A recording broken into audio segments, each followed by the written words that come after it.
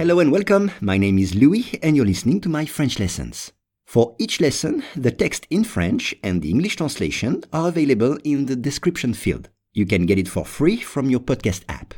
And if you want to practice your spoken French, I offer one-on-one lessons via Skype. For more info, please contact me at logokala, Logokala @hotmail.com. Today's lesson is menace.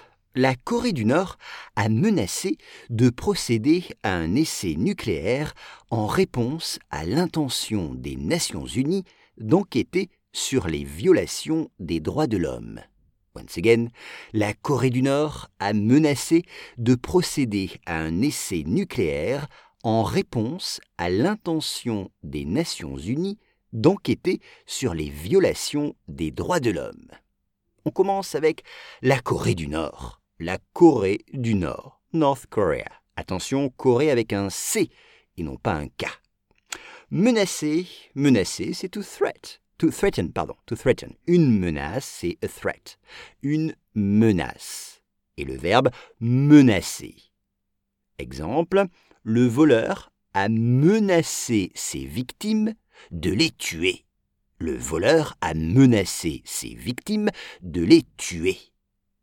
Procéder. Procéder, c'est réaliser, faire, conduire. Ici, procéder à un essai nucléaire. Procéder à un essai nucléaire. C'est to conduct a nuclear test. Procéder à un essai nucléaire. En réponse à. En réponse à. In response to.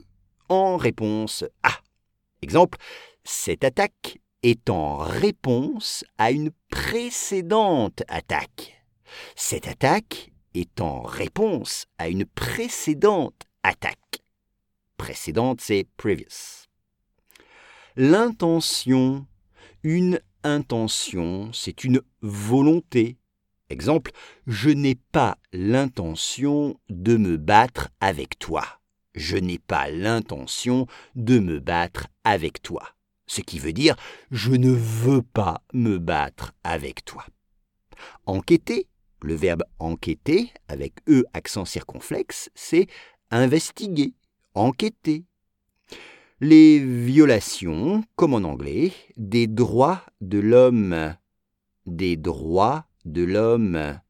Human rights, les droits de l'homme. Exemple, la Déclaration des droits de l'homme a été inventée en France. La Déclaration des droits de l'homme a été inventée en France. La Corée du Nord a menacé de procéder à un essai nucléaire en réponse à l'intention des Nations Unies d'enquêter sur les violations des droits de l'homme.